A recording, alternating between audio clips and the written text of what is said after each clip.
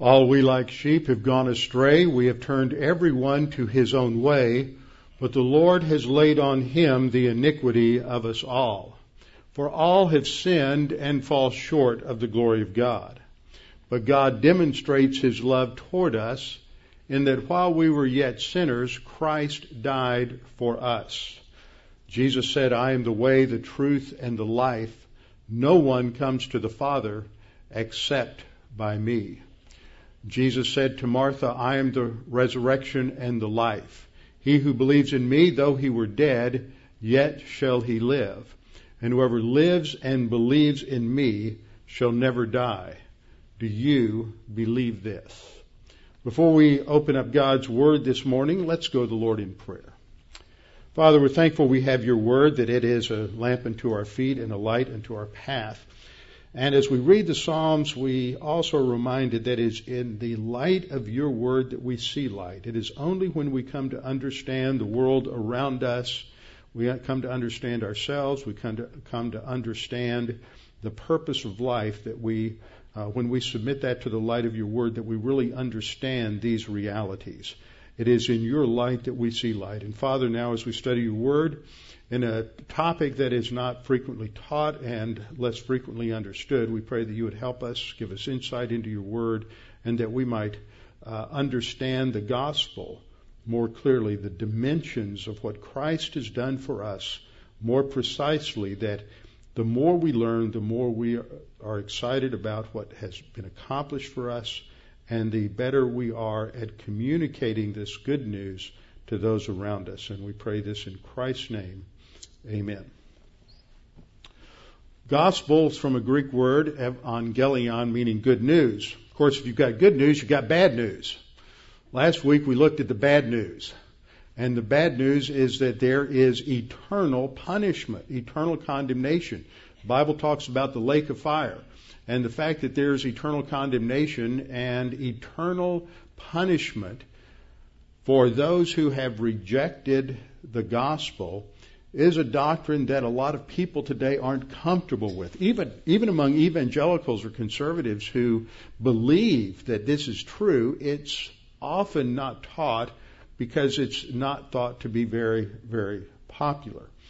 I don't know if I mentioned this last week, but in conversations this week, somebody had asked me about that. And one of the articles I read last week, written by a pastor who was initially going to react to one of these books written to say that there was no eternal lake of fire, he began to realize as he studied through the Scripture that not only was he more affirmed in his own position that the Bible clearly teaches an eternal conscious punishment, fiery torment for those who are not saved, he realized how much he in his own teaching had been impacted by sort of the negative response to this in our culture, and had unwittingly downplayed this, or he just didn't teach it very much or emphasize it.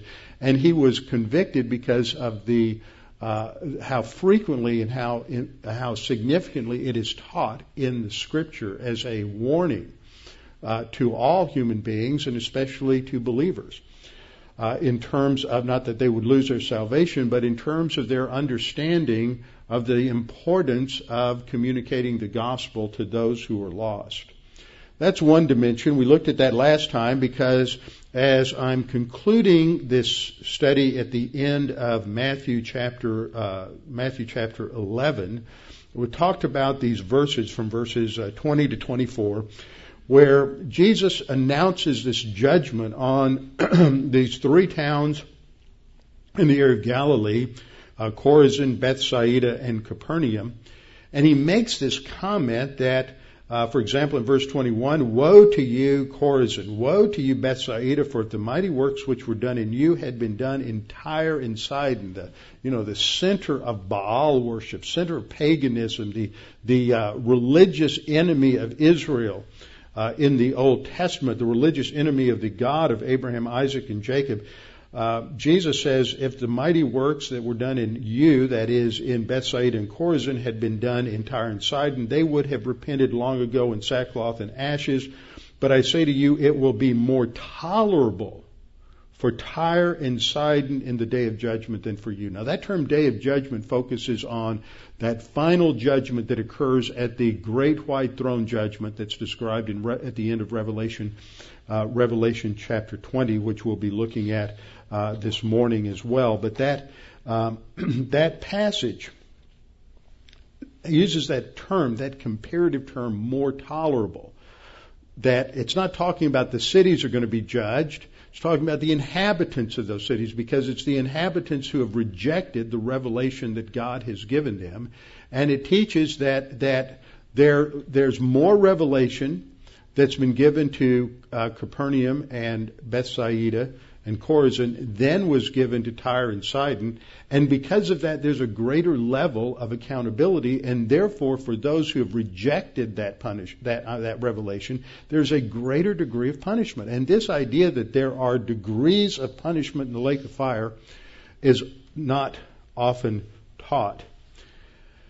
And it's also not always understood. In fact, when I taught this a couple of weeks ago, I got 2 or 3 different questions from different people related to both the topic I covered last week, which does the Bible really teach an eternal conscious punishment in the lake of fire?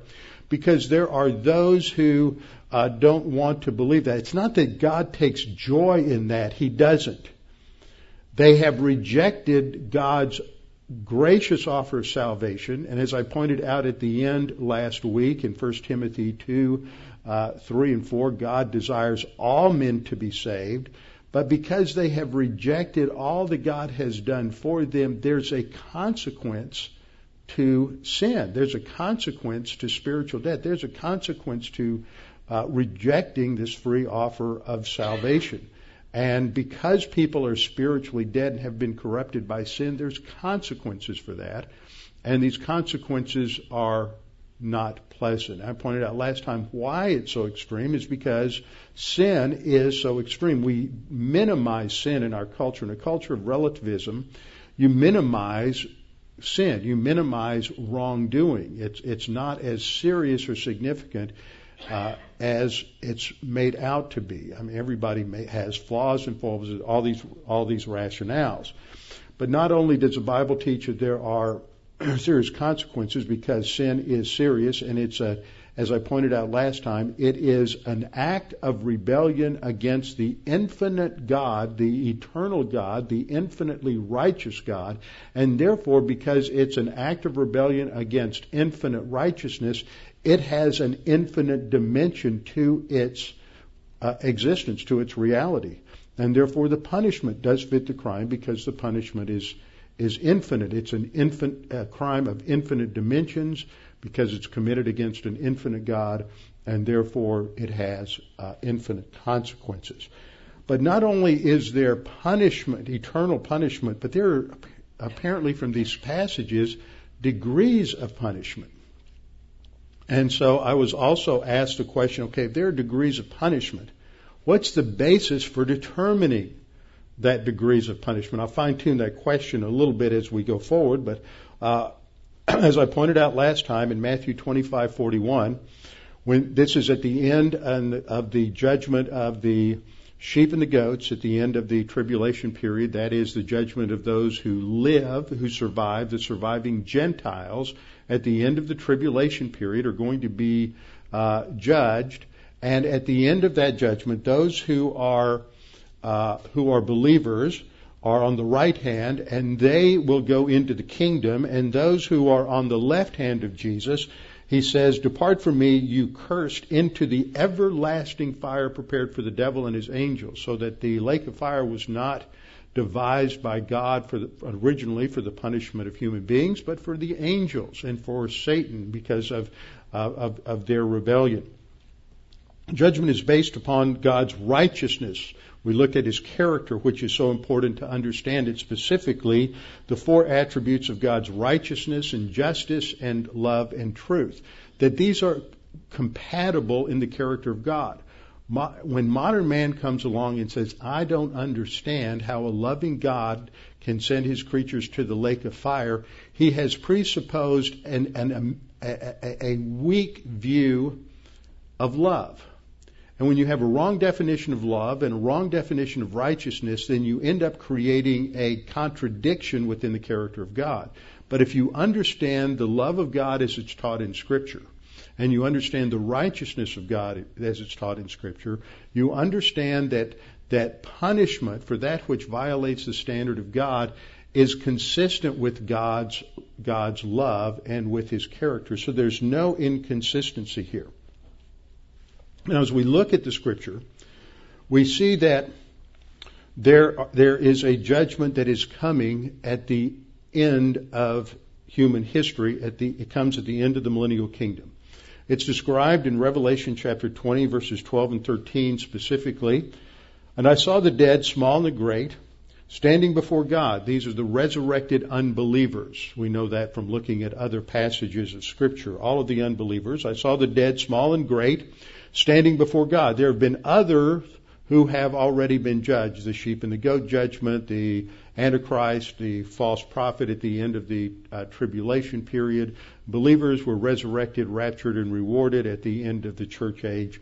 This is all of the unbelieving dead from the Old Testament period, the church age, and the tribulation. I saw the dead, small and great, standing before God, and books were opened. There's a record kept in heaven. The books were opened. There's more than one book. Books were opened, and another book was opened, which is the book of life. Those who trust in Christ as Savior have their name recorded in the book of life. Those who do not have their names recorded in the book of works, and the dead are judged according to the works by the things which are written in the book. So this is an accounting image that there is a ledger in heaven that lists works. Now, I want you to notice here, and I'll spend some time talking about this later, that some of you, when I read that, and the dead were judged according to their works, what you heard was the dead were judged according to their good works. I'm not going to ask for a show of hands. It doesn't say that. Don't put that word there. It doesn't belong there. It doesn't say they were judged according to their evil works.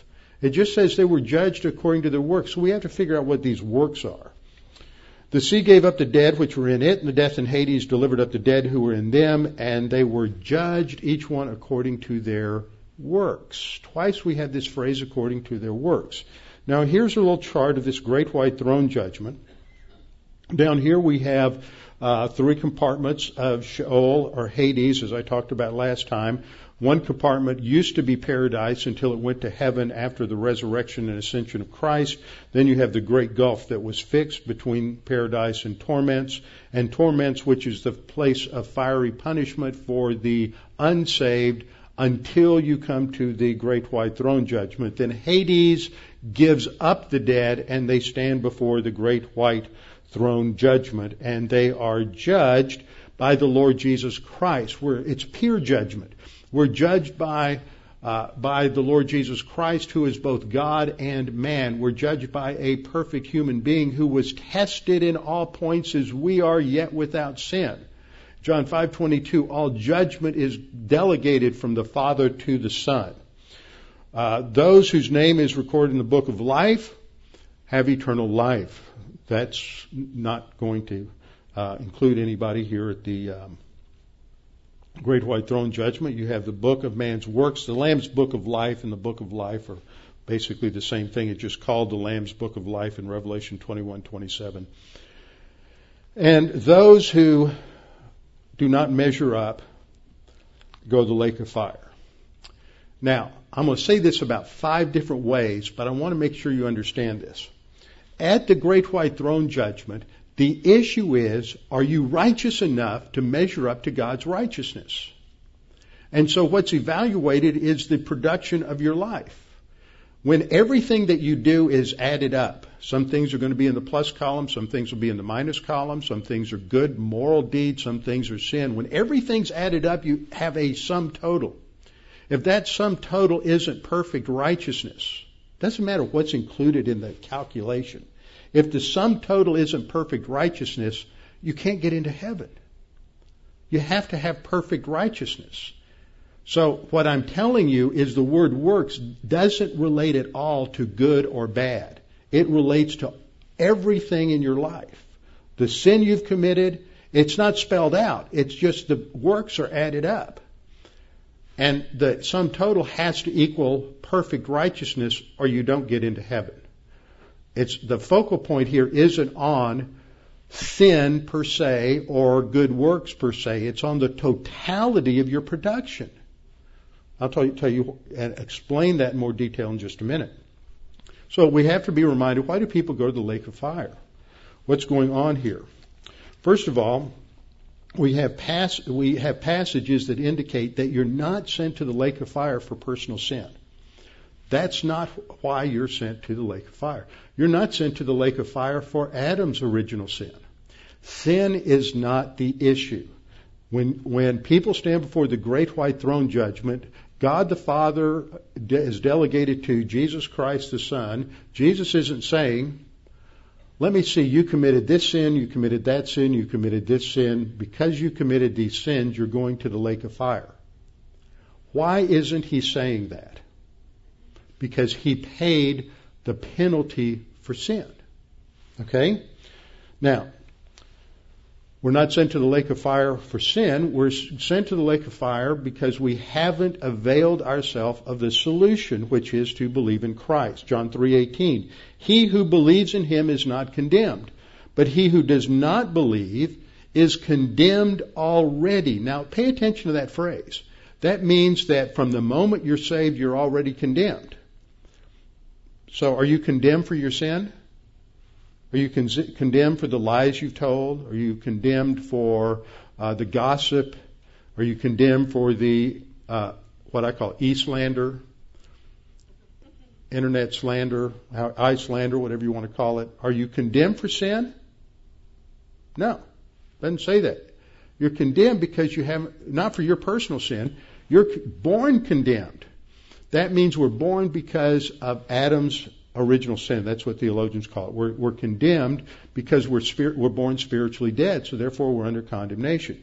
So, he who believes in him is not condemned, but he who does not believe is condemned already. Why? Because he sinned. Is that what it says?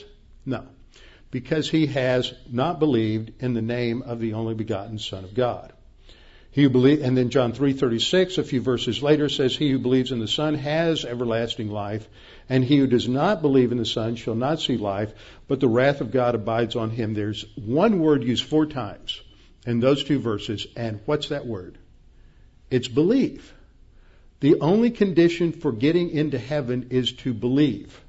And if you don't believe, then you're not going to get into heaven. Doesn't mention sin at all. In fact, 95, depends on the textual variants, 95 or 96 times in the book of John, the Gospel of John, you have the word believe. How do you get into heaven? Lord, let me into heaven. Why should I let you into heaven? What's the key word? Believe. I believed in Jesus. It's nothing else. It's amazing. I talk to other pastors. We've all had this experience. People come before us. They want to be a member of the church. Why do you think you're saved?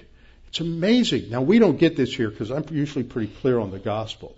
But in my first church, when I was a young pastor, I had one lady who had been in a Bible church taught by good pastors for many years. I said, and I think just the framework of the question threw her. I said, why would God let you into heaven? I don't know. I've been going to church. I've learned the Bible. I said, have you trusted in Christ? She said, yeah. I said, well, that's the issue. The question just threw her, but it's amazing how many Christians you ask that to, and they're just stumped. Well, I don't know. Believe, believe, believe. That's the only issue that we have in Scripture. It's not believe and do anything, not believe and be baptized, or believe and memorize all the salvation verses in the Bible, or believe and give money. It's just believe. Okay? John 5:24 again emphasizes this issue of judgment. Most assuredly, Jesus said, I say to you, he who hears my word and believes in him who has sent me has everlasting life and shall not come into judgment, but is passed from death to life. We're born condemned, John 3:18. We're born dead. John 5:24 makes that very clear. Now, that condemnation, as I've already stated, isn't on the basis of anything that you or I have done. So, here's the point. Getting into heaven is not based on anything that you've done, good or bad. Getting into the lake of fire is not based on anything that you have done, good or bad. Clear? It's not based on anything that we do. It's based on what Adam did. Okay? 1 Corinthians 15:22 says, in Adam all die. Romans 5:12 and following in chapter 5, therefore just as through one man sin entered the world, one man, his decision was determinative because that's the way God created things. He was our representative and we're biologically connected to him. Both of those issues are true. Through one man sin entered the world and death through sin, and thus death spread to all men because all sinned. We all sinned in Adam's sin. The Puritans had these great little primer that they would use to teach their kids, and they had a little ditty, a little short 2-line poem for every letter in the alphabet. First letter was Adam. In Adam's fall, we sinned all. First thing that a little 2 or 3-year-old kid's going to learn. Understanding that it's not my sin. I'm a sinner. I'm not a sinner because I sinned. I sin because I'm a sinner. I sin because I'm born corrupt. Okay, in Romans 5:15, the free gift is not like the offense. For if by the one man's offense many died, Adam's decisions to cause the spiritual death. Much more the grace of God and the gift by the grace of the one man, Jesus Christ, abounded to many. And the gift is not like that which came through the one who sinned. For the judgment which came from one offense resulted in condemnation. That's why we're born condemned, John 3:18. Because of Adam's sin. So it's not because of anything that we have done. So as a result of Adam's sin, we basically have 3 problems. We basically have 3 problems. And this is why, this is the basis for our condemnation. The first problem is that we are born under this forensic, that's a good fancy word if you watch CSI, NCIS, or any of those branded shows. You ought to understand the word for forensic. It's judicial. It's something that relates to the legal system. We are under a forensic penalty that was enacted by God the instant that Adam sinned. He said to Adam and Eve, the day you eat from the fruit of the tree of the knowledge of good and evil, and that day you will certainly die. Spiritual death. We're all under that penalty. Second problem that we have is we're born spiritually dead. The third problem that we have is that we're born spiritually dead and we are unrighteous. See, the Bible says, Romans 3:10, it's written there is none righteous, no, not one. Isaiah 64:6 from the Old Testament, all our works of righteousness are filthy rags. Okay, so we're born spiritually dead, and we don't have any righteousness. So these are the big 3 problems. So what happens? What happens is Jesus went to the cross and he solved the first problem. The first problem was that forensic penalty of spiritual death that condemned everybody. Jesus pays that penalty. We've gone through this numerous times. You can go back and listen to the details on this in Colossians 2:13 and 14. But here's how this should be translated. The Greek has a lot of participles, and the participles need to be understood in terms of whether they're temporal participle, which would be translated when or after. Usually it's not translated that way, or a lot of times it's not in the text. Sometimes they're causal. So I've inserted the proper nuance for those participles into the translation here. Paul says, you being dead. What he says is you. When you were dead in your trespasses and sins, God made you alive. See, when you were dead, that's how you were born. You were born dead in your trespasses and sins, Ephesians 2:1, and trespasses in the uncircumcision of your flesh in 2:13. He has made us alive together with him. You had to be dead before you're alive. Then it says, having forgiven all trespasses. Well, actually, that's a causal statement. He made you alive. Why? Or how? Because he forgave you, past tense, of all trespasses. All your personal sins have been forgiven. The sin of Adam was paid for. This is why Ephesians 1:7 says that you have redemption which is explained in the appositional clause after you have redemption, the forgiveness of sins. Redemption's an economic term. It means to pay the price for something.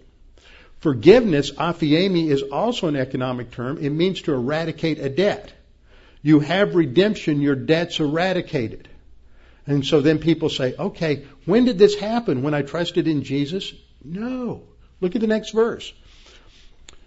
Because, at the end of 2:13, because he forgave you, past tense, of all trespasses, when did he do this? When he wiped out the handwriting of requirements that was against us. Well, when did he wipe that out? That's that erasure of a debt. Aphiemi, forgiveness. When he wiped out the handwriting requirements that was against us, which was contrary to us, and he has taken it out of the way, he past tense, because he nailed it to the cross. So when did he take it out of the way? In AD 33, when Christ was on the cross. That first problem of Adam's original sin and the forensic penalty that was the basis for our condemnation is eradicated at the cross. Well, why don't we all go to heaven? Because you're spiritually dead and you're unrighteous. You got three problems. You're under that forensic condemnation. Jesus solved that. But you're still spiritually dead and you still are unrighteous. The only way those get solved is when you trust in Jesus. At the instant you trust in Jesus, you're born again, you're given new life, you're no longer spiritually dead, you're spiritually alive. That's in the middle of Colossians 2:13. When you were dead, he has made us alive together with him. That's regeneration. So that's the second problem. But you only get regeneration when you believe in Jesus. And what about the righteousness thing? Well, that's how it is accomplished, because Christ's righteousness is imputed to us, and God looks at us now not in light of our unrighteousness, but that we put on these new clothes, which are Christ's righteousness, and he looks at us and he sees the right kind of righteousness in our bank account, as it were, and he says, I declare you judicially righteous. But you only get that by faith in Christ. We're saved by faith in him. We're justified by faith alone, in Christ alone.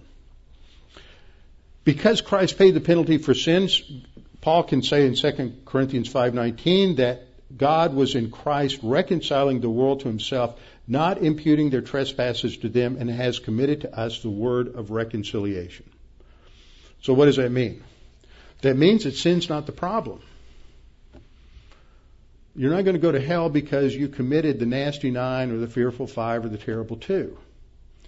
You're condemned because you're still spiritually dead and you're unrighteous.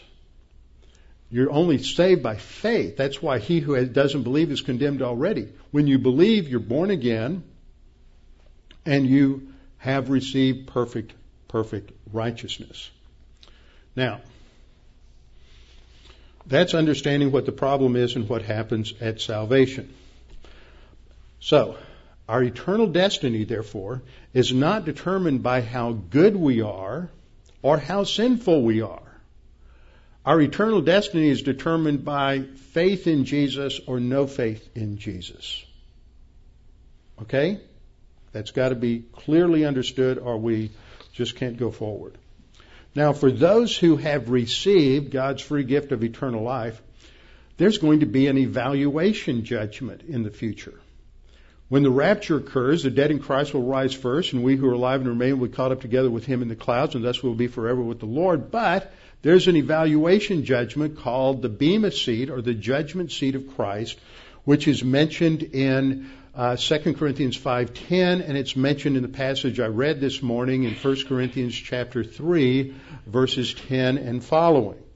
Jesus is going to return. This is what he says. The last statement he makes in Revelation 22:12 to the church is to remember, behold, I'm coming quickly, my reward is with me. Now, eternal life is a gift, but what happens at the judgment seat of Christ is that we are rewarded. We're rewarded. And what are we rewarded for? Rewarded according to our work. So here's the paradigm. Our destiny in heaven is not determined by what we do, but by faith in Christ. But where we are, our position, our responsibility in heaven is determined by what we do. Okay? Where we go is determined by our faith in Christ. But when we get there, there's an evaluation judgment to determine what our role and responsibilities are going to be when we get there. Can you see where I'm going with this? The flip side is that your destiny in the lake of fire is not determined by what you do. It's not determined by sin or morality or anything else. Your destiny is determined by lack of faith in Christ. But once you get there, where you are in in the lake of fire, where you are in the lake of fire is going to be determined by what you did. We're judged by work. So, let's talk about this just a little bit. What does it mean when we talk about judged according to work? The word for work is the Greek word ergon, which simply means works. It has a variety of definitions. It can be an act. It can refer to your accomplishments. It can refer to deeds or an action. It can refer to achievement, work. It can refer to a thing, a matter, a task, or a mission. It basically is what you produce. The word ergon in and of itself simply means what you produce. And it can be good or bad. Let's look at some of the ways in which this word is used. Matthew 5:16, Jesus says, "Let your light so shine before men so that they may see your good works and glorify your Father in heaven." How do you know it's talking about good works? It says so. There's an adjective modifying the noun. If it just said works, you wouldn't know whether they were good or bad, because good or bad are not included in the meaning of the word ergon. It's a neutral term. John 3:19, "This is a condemnation that the light has come into the world, and men love darkness rather than light, because their deeds were evil." There we know it's talking about sinful works because it uses the word evil. And evil is often a word that is used to describe sin. For example, 1 Kings 16:19 states that because of the sins which he had committed in doing evil in the sight of the Lord. See, sometimes we use the word evil as if it's something different from just sin. Okay? And sometimes it is. Sometimes it's talking, somebody's good work, somebody's self-righteousness can be evil. It's not necessarily sin, but it may be relatively good works, religious activity, but it's evil. But in a lot of places in the Bible, the word evil is a synonym for sin. Another passage, 2 Kings 13:2, said he did evil in the sight of the Lord and followed the sins of Jeroboam the son of Nebat, who had made Israel sin. So, that becomes very clear. And David, when he confesses his sin of adultery with Bathsheba, says in Psalm 51:4, "Against you only I have sinned and done this evil in your sight." So evil is a synonym for sin in a lot of places. Okay? So what we see is the word work is a neutral term. You have to look to see if the context defines whether you're talking about that which is good or that which is bad. There are other adjectives used to define this. Work is also used to describe faith. Now that confuses some people. It's just something that that in a general sense is something that you do. You believe, you did something. You believed. That in a broad, loose sense is a word work, but it's a different sense of work than the way the word work is used in passages like Ephesians 2:8-9, where works are contrasted to faith. Okay, here Jesus says, "What shall we do that we may work the works of God?" Jesus answered and said to them, "This is the work of God, that you believe in him whom he sent." So in this passage, work is related to faith. In Romans 3:20, it says the works of the law. By the works of the law, no flesh will be justified. Galatians 2:16 says the same thing. Galatians 5:19 says, now the works of the flesh are evident. And this is talking about sin. So here's a passage where works can't mean something like human good or more something moral that's not righteous.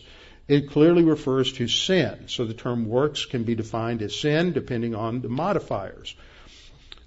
Ephesians 2:8 and 9 and 10 says, "For by grace you have been saved through faith, and that not of yourselves. It's the gift of God." What? Not of works. So faith is not of works. So you have to understand the nuances of the word and the range of meanings. Then we're told, "For we are His workmanship, created in Christ Jesus for good works." Okay, there's talking about good works. And we know that works are the basis of evaluation.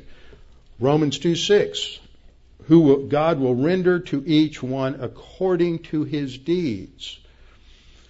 2 Corinthians 11:15, "Therefore it is no great thing if his ministers," talking about Satan's fallen angels, "his ministers also transform themselves into ministers of righteousness, whose end will be according to their works." Their in judgment is not just based on their rejection of God in eternity past, that sent them to the lake of fire, but then there's additional judgment that's according to what they do.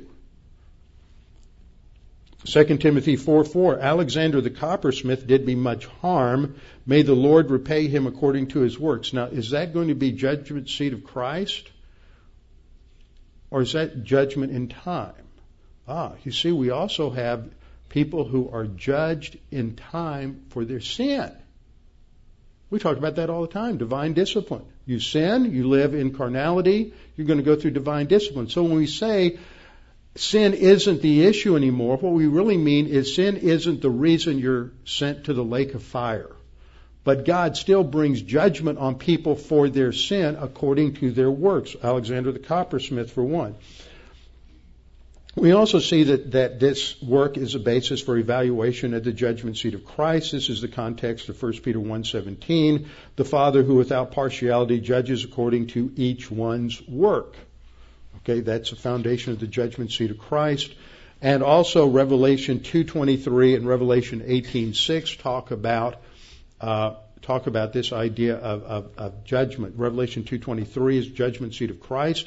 "I will give to each one of you," they're already saved, they're already going to heaven, but now there's going to be positive rewards. "I will give to each of you according to your works."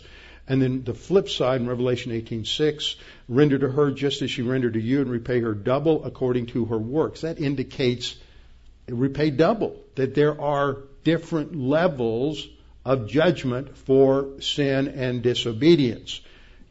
Where you end up in the lake of fire or in heaven is not determined by what you do, it's determined by what Christ did and what you did in relation to that. Where you end up in heaven or in the lake of fire is determined by what you do. So that's why we can say things like, well, Adolf Hitler is going to be in a different level of the lake of fire than maybe someone like Mother Teresa. They're both going to be in eternal, conscious, fiery punishment, but there are going to be different degrees of intensity. I don't understand that. But they will be evaluated on the basis of their response to various things. Sin isn't the issue and why they're in the lake of fire, but their works are the issue of where they are when they're there. Okay, now another word that we have to define in all of this is that word judgment. Because we often say, well, we're not judged for our sin. Sin's no longer the issue. But there are different ways in which judgment is used. I'm not going to go into all of them, just three are important. First of all, we use the term judgment to describe God's eternal final judgment with reference to our eternal destiny. And we have passages like Matthew 10:15, "It will be more tolerable for the land of Sodom and Gomorrah in the day of judgment than for that city."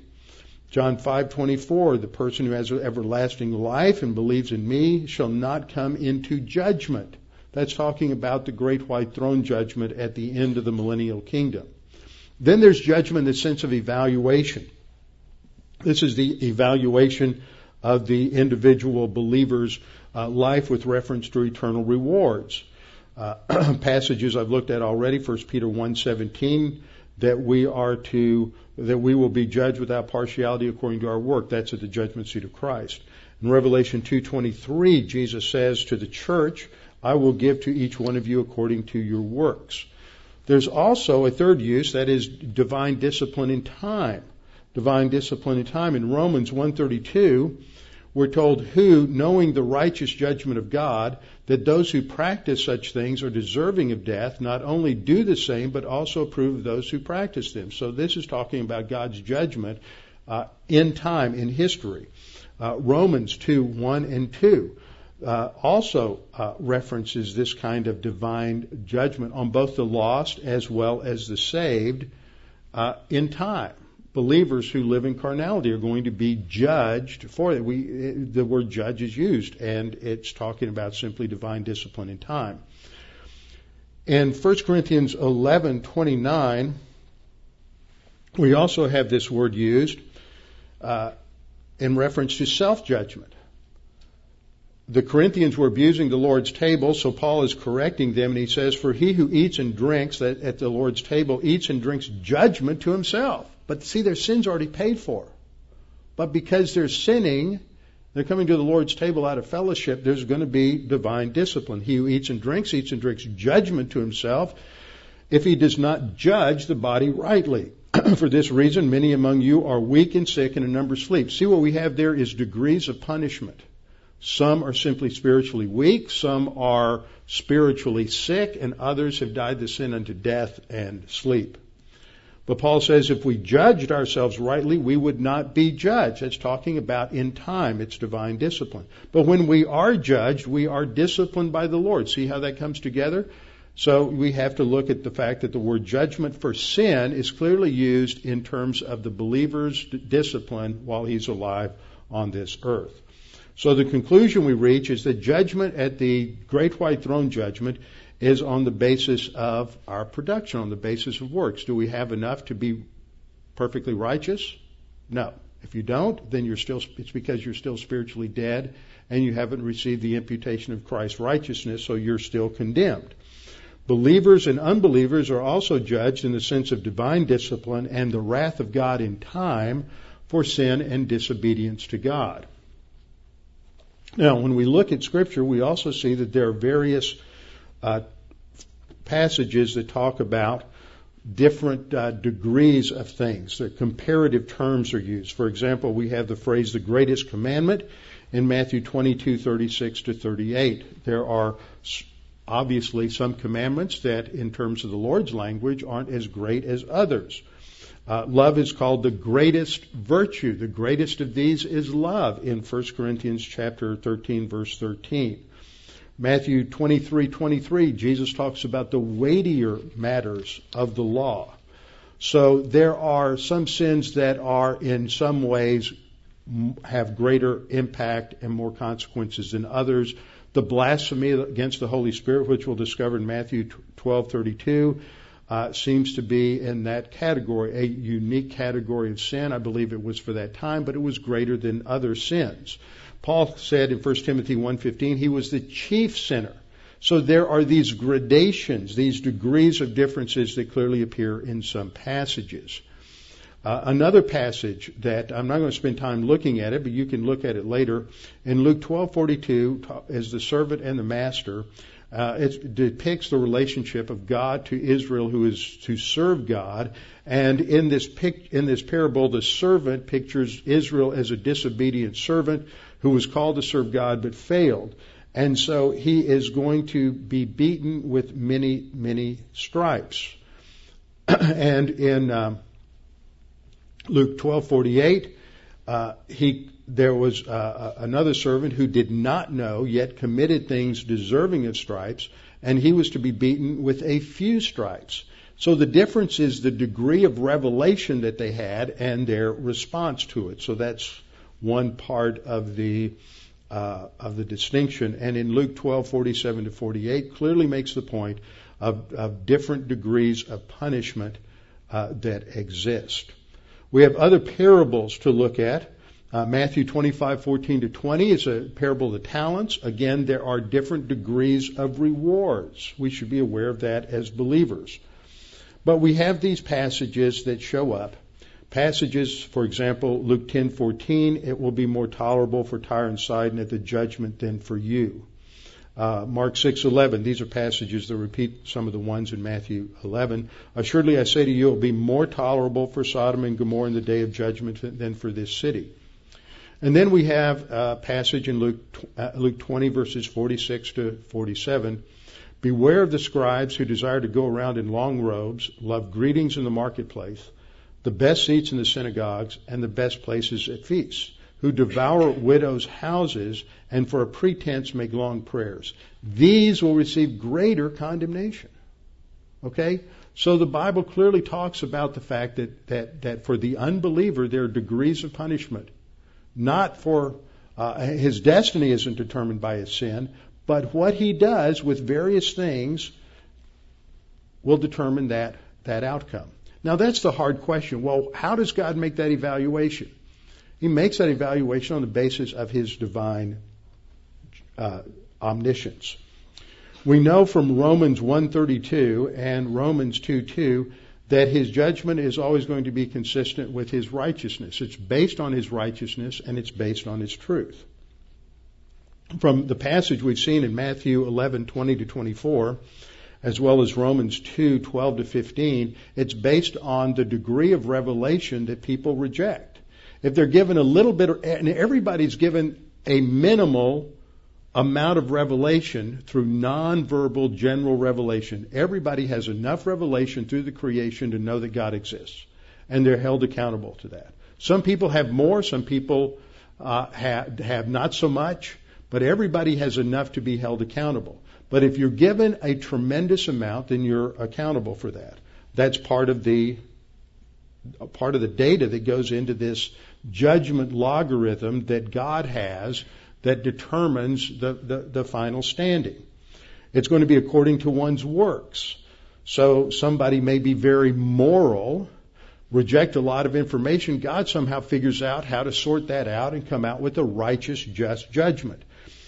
Romans 2:16 says it's also according to the secrets of men's hearts. These will be exposed and evaluated. The bottom line is we know that God is a righteous judge.